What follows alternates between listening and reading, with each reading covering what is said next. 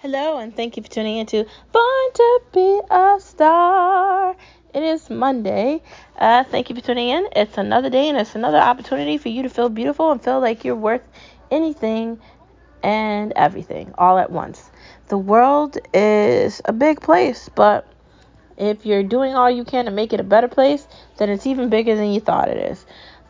Your life is an opportunity for you to make a difference, not only for yourself, but for a family member, for someone you love, or for someone you didn't think was paying attention.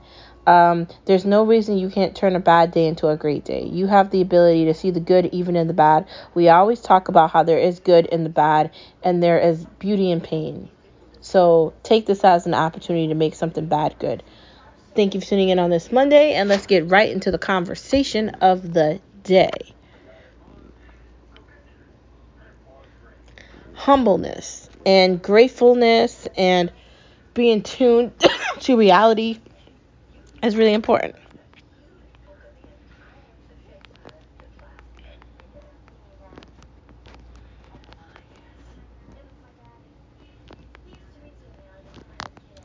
How many times have we been stuck up, obnoxious, rude, disrespectful, had bad thoughts, or did something the incorrect way on purpose, thinking that we were going to achieve something, all just to have all of it fall down and fail?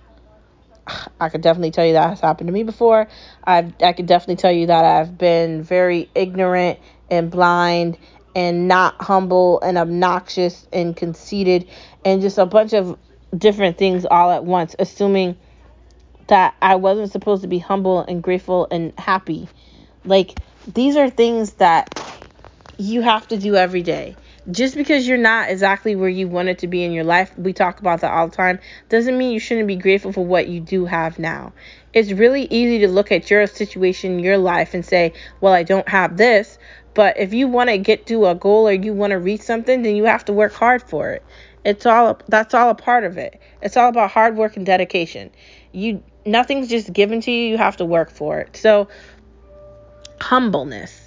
Humbleness is being grateful for what you have. I definitely think that COVID and this last year has given me the ability to have fresh eyes and just a fresh new attitude.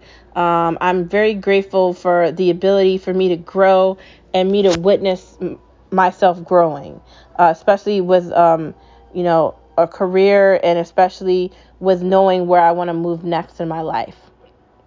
I can definitely tell you I wouldn't be here if I didn't get here the correct way. And I think we all have to recognize that in our own lives, within our own self. Being humble, being grateful, being patient, being honest, and being real is essential to your development, to your growth, and to your ability to move forward. And you can't move forward correctly if you're not doing those things. It's just not going to work. It's going to be like an anchor is on your foot and you can't move away from it. So just be aware of that. Don't be ignorant, quick-minded, and have no patience and be impatient, because impatience isn't going to get you anywhere. And people are always looking at the bad instead of finding a way to find the good. So I've just decided it's my job in this world to be the positive, happy person. Somebody just said to me, "Are you always happy?" My response, yes. Life's too short to be sad when I could be glad. It's just too short. So why waste it when I could smile? Life's a party and I'm the host, meaning I'm the one that's going to light up everything and make everything better, or at least I'm going to try to. So who says you can't do that too? Why not try to be that person? Why not? Anyways, the next part of our conversation today is sometimes your Friday thought is right. You know what I mean? Like, sometimes, on Friday, you can't wait for the weekend and you're just like, I'm so glad this is over. But in other days, you're just like, oh my God, is it Friday yet? Well, why can't you have a Friday mindset on a Monday?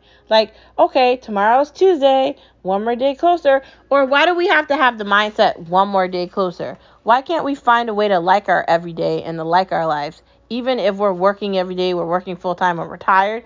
Like, can't we find a way to make it work? Can't we? Just saying. I think we can.